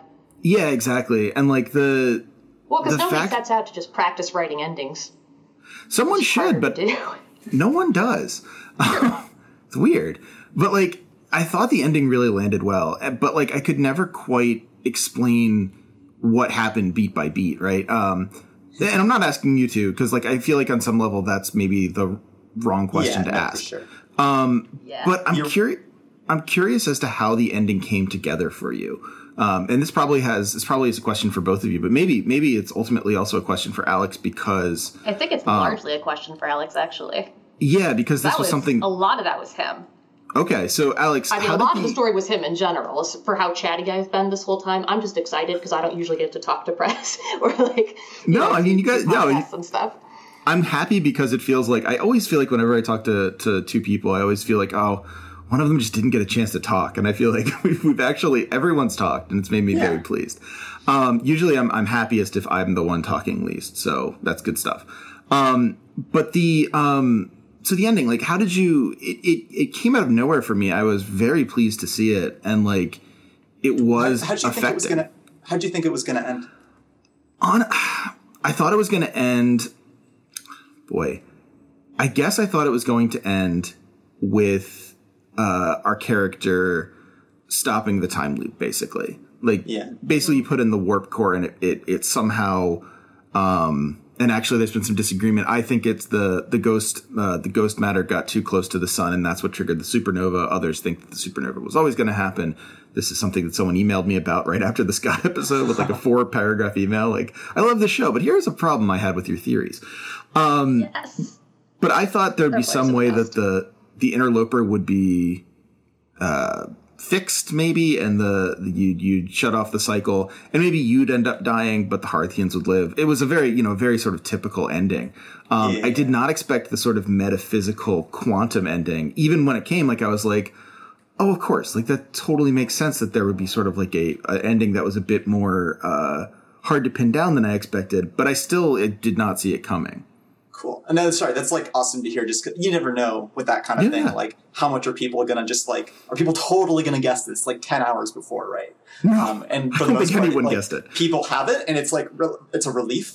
The original sort of, real quick, actually, I can clear something up because we're about to drop a patch that great. we tweaked some writing to clarify this, because a lot of people think the interloper's blowing up the sun. It is not. Oh, okay. All right. Safe. We can just say that. Happy to be wrong. Wow. Okay. The sun is dying because it is old. And okay. Yeah, I like that. That's that fits more with the arc. In general, I would say. But okay, I thought. I mean, not that obviously I was okay with the interloper killing the sun too, but okay, good to be clarified. So it's just that the sun expands; it naturally consumes the interloper's path. Yeah. Mm-hmm. Which is a little hard to get across in writing, especially when, that's what ultimately kills the Nomai. And so I can't have a piece of Nomai writing being like, oh, we are dying, and here is specifically why. Blow by blow account. You must have died while writing it. That fucking... or perhaps less humorously, Lovecraft. Like, the creature comes. It's too scary. I'm trying to describe it and can't because it's scary. Right. Yeah, no, I mean, that was not what was going. I never got the feeling that there was any sort of hacky writing going on that way. And so, like, that was a pleasure to see that there wasn't hacky writing, but also, like, it definitely lended itself to me being like, but wait, what happened? So it's good to know where I was wrong. Unironically good to know. But yeah, so like, did that ending, was that something that you had thought about initially? Was that something that you came into that thinking, or was that something that came? Please. I can give like a hopefully pretty condensed history of that, because I was going through actually some really, really old, like 2012 notes the other day, and originally it was sort of a question of like, okay, how does the game end? And stopping the time, like having the time loop end on some level just made sense. It's like, that's what you do in time loop stories. And then the question was, okay, what happens next? And originally it was going to be, and by originally I mean like before any story stuff really existed, but the obvious thing was like, oh yeah, like you turn off the time loop and you save everyone. That's the end. And then at some point, I just remember after the game had evolved more into sort of this like search for answers and everything is about knowledge, this idea that maybe the game would end by turning off the time loop so that you can answer one final question.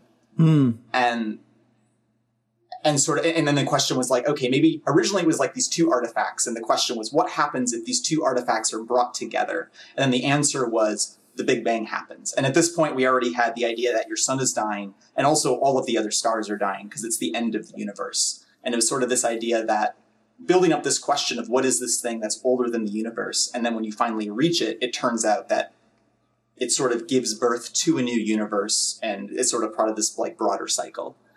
And so that was just like the idea for like the longest time. It was just like, okay, and at the end, something will happen and there'll be a Big Bang, like the end.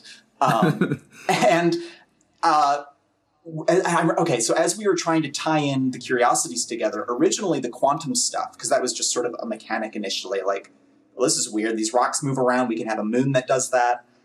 We were going to have it where the Nomai used the quantum mechanics to create the time loop. And instead of like looping back instead of being a more traditional, like sending memories into the past through a wormhole, it was this idea of the quantum rock or whatever they use splits reality. And sort of you're experiencing each possibility. And it was still the same thing. They're shooting off a probe. Quick sidebar, we went through so many different versions of how time travel could theoretically work. Oh my God. Just like... So many. Like literally this man as a child wrote a story about like outer space travelers and a time loop, and these are things he just kind of like we grew up talking about because he's the older sibling, and so like of course I was always like, oh yeah, like let's talk about your cool idea. So like we already had a history of doing this, and then all of a sudden Alex is like talking about splitting quantum realities, and I'm sitting there with my notes like, okay, just give me like 5 minutes for my brain to process this, and then we can move on.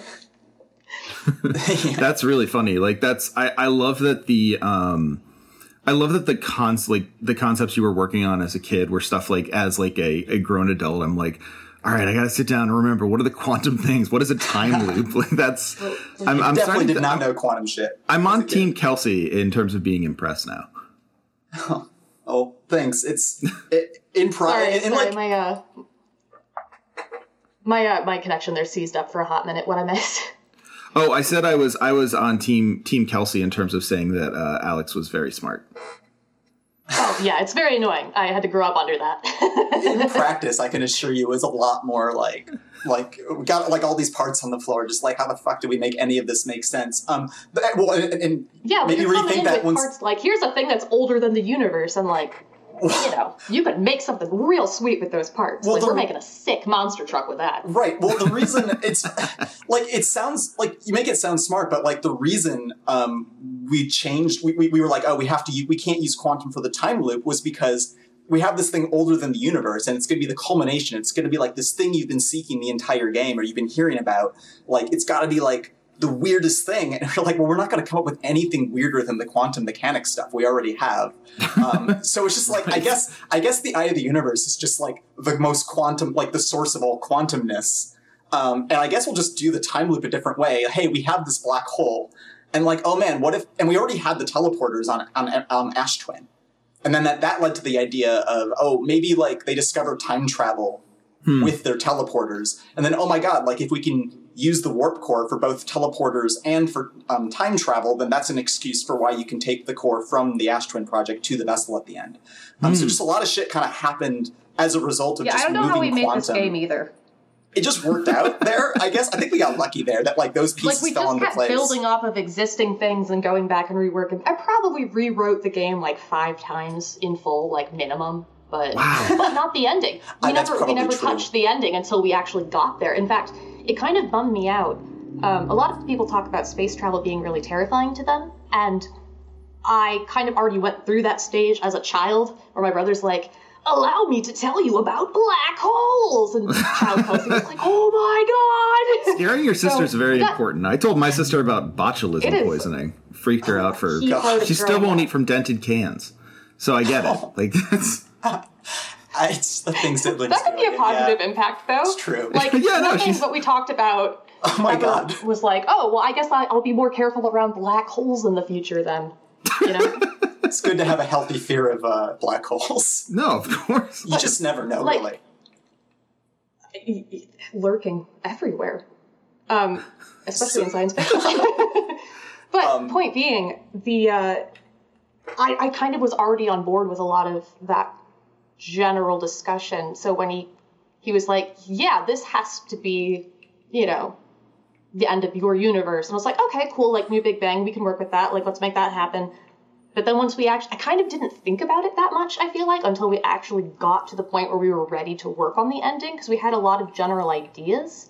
But even having had all those conversations before with him, kind of got to a point where I'm like, isn't this super depressing that we've just like sent you to your death? Because I friggin' hate games like Shadow of the Colossus that like effectively just punish you for playing. Like, you were the bad man all along. Like, yeah, of course I was. Yeah. The only way to win is not to play. I mean, everything up until that moment, the goal was to sort of get players to realize that, oh yeah, there's like nothing they can do at this point to save the solar system or the universe. And it's really just this like, okay, I'm going to like turn off the time loop, which means I'm going to 100% die, you know, at some point here. Right. But I want to know the answer to this one final question. And then we'd moved Quantum to the Eye, and it kind of fit together because it was like suddenly the Eye was this place where reality becomes super like a matter of probabilities and starts to break down the closer you get to it. And then the Quantum Moon was then like assigned to be like, okay, well, that was the moon of this planet that fell through the Eye. Right. Once the Eye was literally a planet, we're like, well, that's the quantum moon. That's where that comes from. Perfect. Which actually in turn made all of our quantum stuff kind of make more sense. I don't want to say we retconned it, but just as we developed stuff, we would go back and be like, okay, well, that reinforces this, and like, let's make that connect everywhere. Right. It's not retconning if the game's not out, right? No, I mean that's just revision. Right. And so the end sequence Space magic. Conceptually at that point was like, okay, the Eye is this super quantum thing, and the player is going to enter it, and by entering it, they will quote unquote observe it and collapse it into a, you know, out of all these possibilities, it will collapse into a definite quantum state. And I won't like explain exactly like the canonical version of like what actually happens in there, but that at that point it was just like, oh cool, and let's just make this, pretty much just sat down and started like from the beginning just blocking out sort of a sequence that, I mean, each piece sort of fit together naturally, but when we had it all together in the end, it was sort of like, oh god, this is like ridiculous. That's actually that was sort of what I thought happened. So I'm very pleased that it's close to my understanding of how the game ended. So that's honestly, affirming on some awesome. level. Yeah. Originally, that sequence was not intended to be that long. It was just sort of in the process of making it, you start to like, you play it and you're like, well, this area, like this moment doesn't feel like it's stretched long enough, because you kind of want to go through that arc of like bringing players to like the lowest point, which is when the forest is all dark. Sort of you have to show, we're like, okay, we have to appoint people. Like, how do we show them that like everything's dying again, just to sort of drive that point home? And that's the idea of like, oh, you end up in the observatory in that forest of galaxies. And then once everything is once the slate is clean and everything's just gone, it's sort of gradually bringing things back to life. And like the Travelers were never originally going to be there. That was sort of we needed an excuse for players to sort of wander around the forest for a bit to kind of build up to this final moment. And we already had this. And then because we wanted to put them in and do that, then that kind of became an avenue to give players who are a little more like me and a little less like Alex some kind of, you know, resolution, I guess, towards like, yes, the world, this is the end of everything. Originally it was going to be you like kind of bringing in a quantum way, like things you recognize back into existence, and, you know, sort of like the trees and sort of elements that you've seen, because it was this idea of like, almost reverse quantum of like things start to appear when you're used to, you know, everything has disappeared and now things start to come back. But then it was like, oh my God, we have this piece of music that like we already made layer on itself. And like, so kind of the idea to bring the Travelers in there kind of came from the fact that we had already made their instruments overlap. And now it just really seems like those instruments were built for that final sequence, but it was sort of another like almost retconning them in, and it worked so well. Yeah, I loved hearing that was wonderful. Without getting super into the character work, it was also kind of, it then became a chance to tie off their kind of individual arcs, because even though obviously their character arcs are kind of cut off abruptly, they do have them, and a lot of it's based on like, you know, I've kind of assigned them each like a major flaw and then kind of a boon that I see existing in myself and like the way I think about the world. And so that kind of was a chance then to let things come to a close. So you weren't like, oh my god, poor Rybeck, they never actually got to see the city and everything, and, you know, everything you worked for there. Having them kind of, for example, have that conclusion of like, no, it was good, I had a good time, you know. Which is a gross oversimplification right now. No, a sense of closure. And sort of, we also like wanted that moment of like, okay, this is it. Like, this is like the final thing. You're about to, like that moment where you jump into that orb is sort of, that's like sort of like all it was going to be originally. And then we had to build all of the stuff before it leading up to it, for it to sort of like pay off the right way. That makes sense. That was sort of like the moment, right, where you jump in and then the big bang happens. It's very helpful to have characters when you don't have a narrator, you know, have something stand in where you can be like, all right, here we go. Like, this is happening. Here's, you know, no, that totally makes sense. You come to terms with whatever else going on here. I think what that came together better than I thought. It was really hard to write, though. Oh my god. I bet. Like, it doesn't seem like it would be easy. You know what I really article from Tom Marks that talked a little bit about like death anxiety, and like that was a huge thing for me going through that. So having to confront that and do it in a way that felt like authentic and meaningful and like gave something to the player other than just like here's some flavor text kind of explaining what the hell's going on. That took what I liked about that was it took like, I think one of the things I really loved about the game was that it did introduce you to this world where you didn't have to worry about like dying or losing things. Like things kept coming back, and there's a real comfort in that. But then like the realization that like, no, you can't have that forever. You have to like conclude. Like that didn't feel forced. It just felt like something that you let the players come to on their own, which I really appreciated. I want to ask one more question, and then I'll let you go. But my last question is, how tempting was it to make the final death complete? Like, you know, when you turn off the thing and if you die then and it says you died, how tempting was it to just say like, okay, now you're back at the beginning of the game, you're done? Oh, so tempting. Oh my god, it'd be so good. I pushed for it mercilessly, but you did in jest.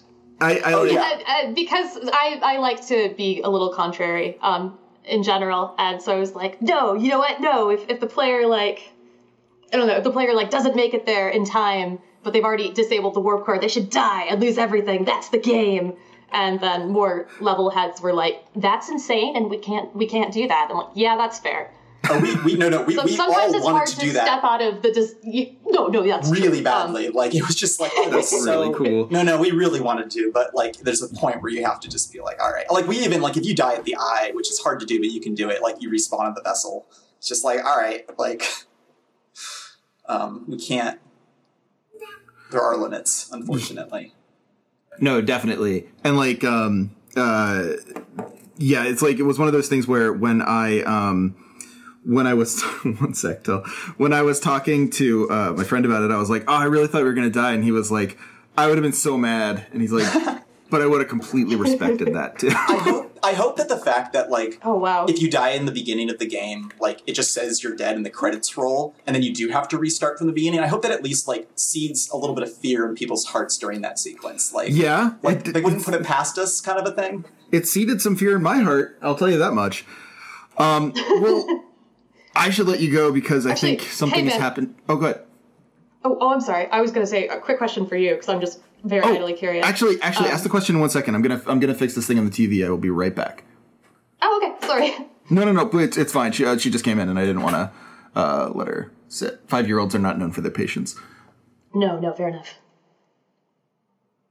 Man, I probably should have said something when we were talking about the ending, but I absolutely love all of the vignettes you created with the travelers in acquiring their instruments. Oh, thanks. I mean, we kind of didn't even touch on it, but thematically, that's really gorgeous work. We talked a lot about a game I worked on. Yeah. No, that whole sequence came together really wonderfully. The writing's really cool, and like, just like the audit. I mean, the fact that music works that way. Oh yeah, God. Is impressive. Yeah. Andrew's a freaking genius. Yeah, no, it's really good. I almost said earlier how Solanum's like a perfect example of something that like originally on paper was just like, and you meet a Nomai, and then like we ended up like you ended up creating this entire character for them, and then like the end sequence they appear and sort of like it all gets roped in.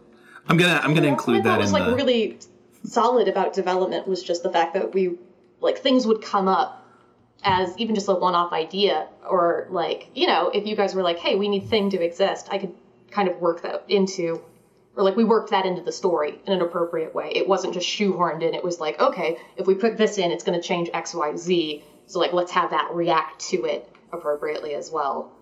That worked really well. Just if you guys hadn't done that, clued in on, like you and Lone especially were so good about keeping the narrative in mind and the themes. So it was so easy to work with you to accommodate like whatever changes, because we were all kind of working toward that still overall thematic goal.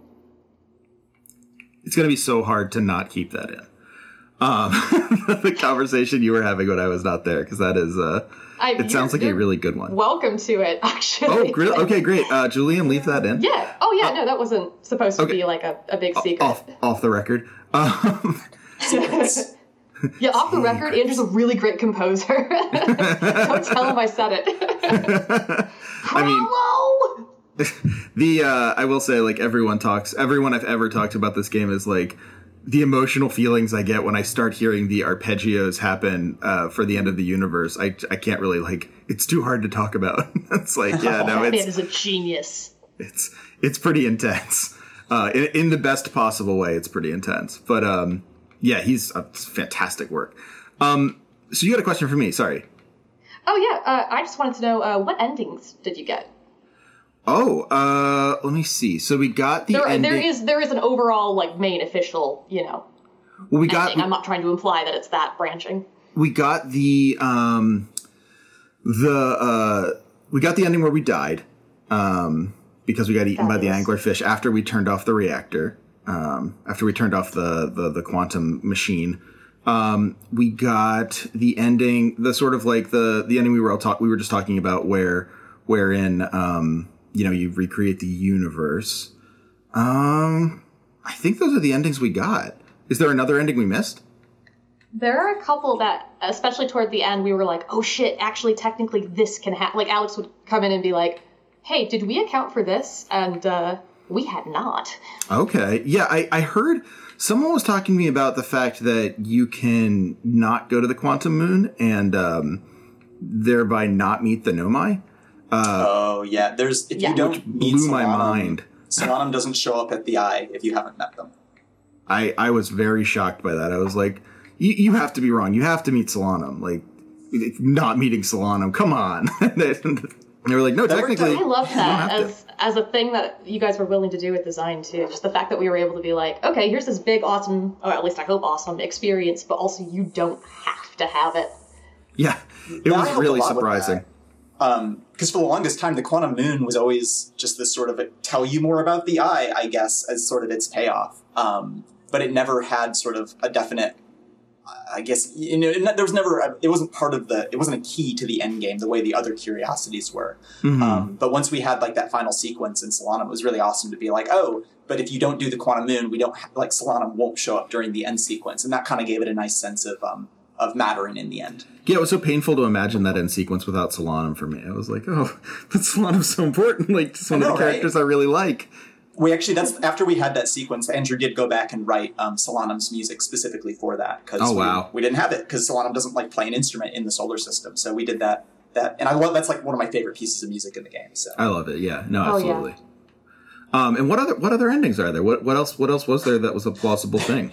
I'm fascinated by this. There is one. I have a favorite. The high energy lab, and we were talking. It's where you can put in the two warp cores, and it creates a black hole and a white hole, and you can throw your scout through it, and you can kind of see like, oh my god, it like comes out of the white hole slightly before it enters the black hole if you've routed the energy to it. And then we were like, oh no, wait a second, like. Can't you just, like, if you shut off if you turn off the portal while there are two of them, you've just duplicated the probe. Why didn't the Nomai just use this to gain infinite energy?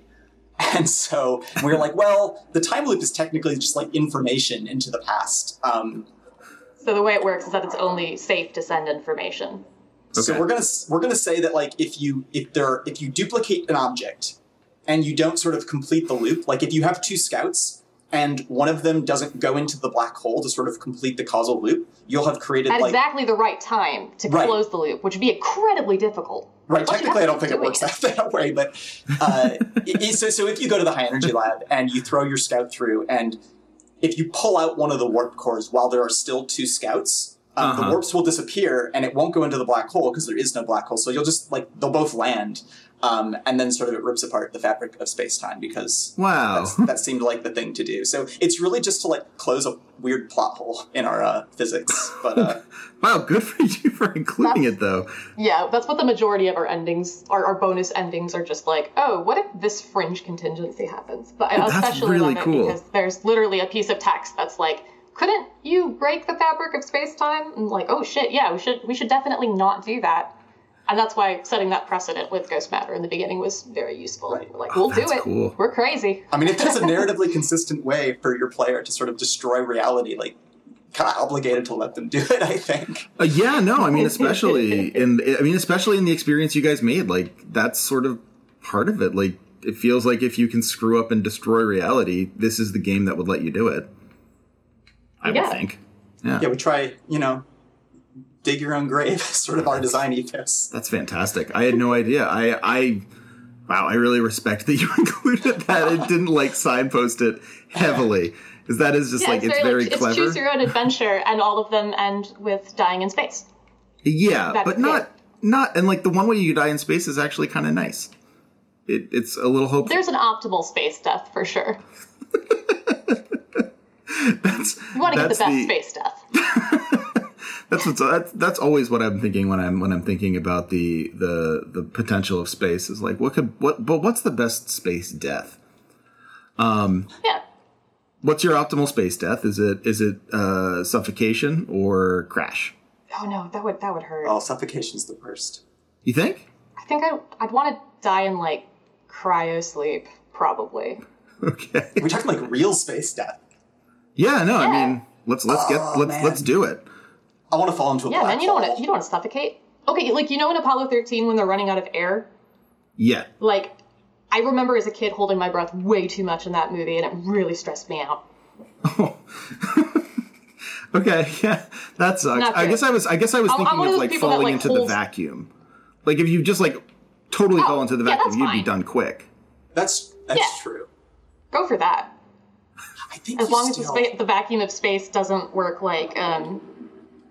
what is that, Alien Rebirth? Something. There's that one where Ripley's a clone and then they shoot a hole in the window and it sucks out the alien a little bit at a time, and it looks very gross. Great special effects for it. Great practical effects. But yeah, don't go like that. Okay. I'm not going to go like that. I think do you still asphyxiate in that case if you just fall, because you don't die from Don't your lungs explode? Isn't that No. Oh, okay. I mean, if your lungs exploded, I guarantee you we would have put that in the game. And complete with sound effects. I'm just I don't think I'm sure whatever we do when you jump out without your suit isn't the most accurate thing ever, but I'm pretty sure you still die of asphyxiation on some level. I could be wrong. It's been a while since I looked that up, but it's been a while since I thought about space. I'm not going to do that. You know what? More power to you for not dying in space. Well, Kelsey, Alex, thank you so much for talking to me. This has been an absolute joy. Where can people find your work? Oh, absolutely. Anytime. Obviously, people can find you by buying The Outer Wilds, and they should be. Where else can people... And I heard it's coming to Switch, which is very cool. That's The Outer Worlds. Someone told me it was the... Are you serious? Someone saw it and thought it was The Outer... Oh, man. Yeah, someone was like, oh, that game that you guys streamed is coming to Switch. And I was like, oh, amazing. That's going to be so Respect to Obsidian. With all respect to Obsidian, I really wish they hadn't done that. Yeah. I've talked to Josh before. I'll tell him that he really screwed up. I met somebody from Obsidian at GDC, and I was like, yeah, if you ideally, I want to work on. It didn't work out, but I wanted to work on The Outer Worlds so that I could have both on my resume. That's so good. Because that would have been the dream.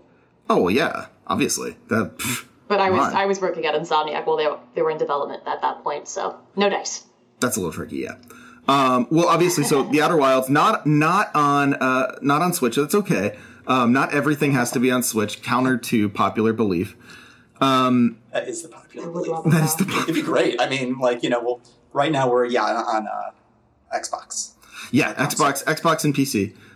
Go play it. Go buy it. It is absolutely worth your time. But what else? Where else can people find you? I'll direct you. I know you meant like on the internet. I'm just like, well, I'm like, first you have to promise that you're not a narc, and then we will tell you about the secret woods meetings. Bring a mask.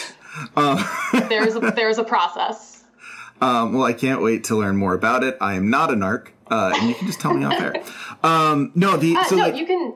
Yeah, Kelsey, you go ahead. You can find me pretty easily online. I'm literally just kelseybeacham.com. Okay. Right. Are you on Twitter and places like that too? That's why I didn't change my name when I got married. I am, but it's got all my contact info on there. I think also my email. But yeah, I'm on Twitter at Van Kelsing. Oh, that's good. I like that. I used to play roller derby. Yeah, thank you. Oh, you used to play roller derby and you were Van Kelsing there? I did, yeah. That's cool. Roller derby is very, very cool to me. I admire any women who play. It's a lot of work to be in that shape. Yeah, the women who do roller derby are just like far more in shape and cool than I can imagine being. So like, more power to them, honestly. Disavow you of that notion real quick. I am not cool for one, and I'm like the small. I used to be the small fast one that skated to get points. So. Oh, that's important. You were tall. You were the star. No, but that's. Is that not what you want to be in roller derby? My dream would be to just be like way more muscular than I ever will put in the effort to be. Fair enough.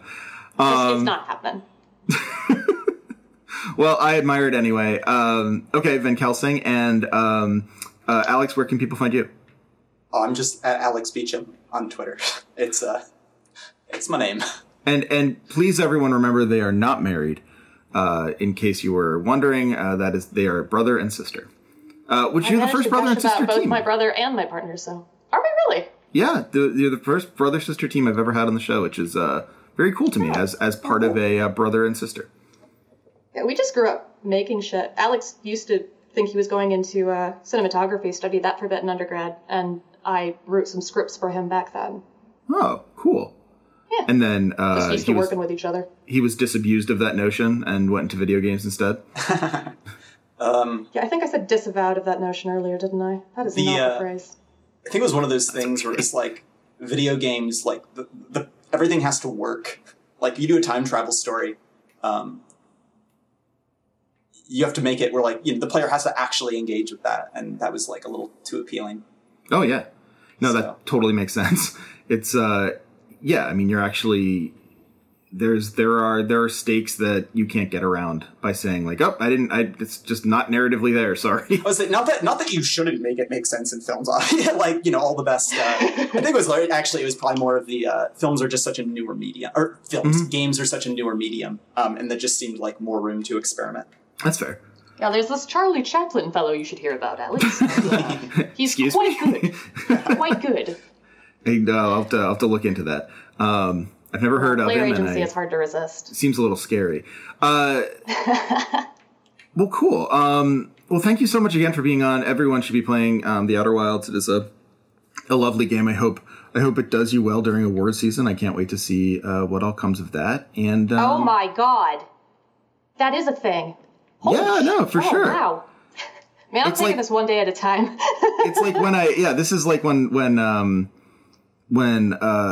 Scott won the BAFTA, and like I was talking to him, and he's like, "We won a BAFTA. What do I do about this?" I was like, I don't know. Like, it's so good. I've never won a BAFTA, man. Like this is just. He's like, it's not important. Every kind of deserve it though. A BAFTA's important. Like you gotta. I think you deserve the BAFTA. I'm gonna start Hell yeah, they do. Grassroots. No, you. I think Kelsey Beacham for BAFTA is my grassroots campaign at this point. Fart noise of disbelief. If you get me in there, you've got to get Alex alone. I'm gonna make this story would not, Alex is. I mean, if he hadn't come at me with things like, "Hey, I'm gonna do this thing with multiple alien species, and here's this object that's older than the universe, and it's about curiosity and exploration. Do you want to write some text for me?" And Yeah. Shit, yeah. Actually, I don't even know if you asked me, Alex. I don't know if I asked you first or you asked me, but... Who can say? I think this was just always inevitable. We're gonna just always inevitable. Right, yeah. That's the Outer Wilds story. The real... Fatalistic. The real takeaway from Outer Wilds is that you can't actually change anything in your future. It's written, and... We were set on a terrible course from the beginning, and none of us can escape from it. Puppets to the laws of nature. Nature will kill you, but you can understand it. It's a good tagline. Yeah. This was really lovely. I can't thank you enough for coming on, and I will let you go, but please come back again if you ever have anything more to say. We would love to talk to you again. Thanks. And yeah, the best of luck with everything coming on in the future. Thank you so much. Thanks a lot. This was of course. Take care.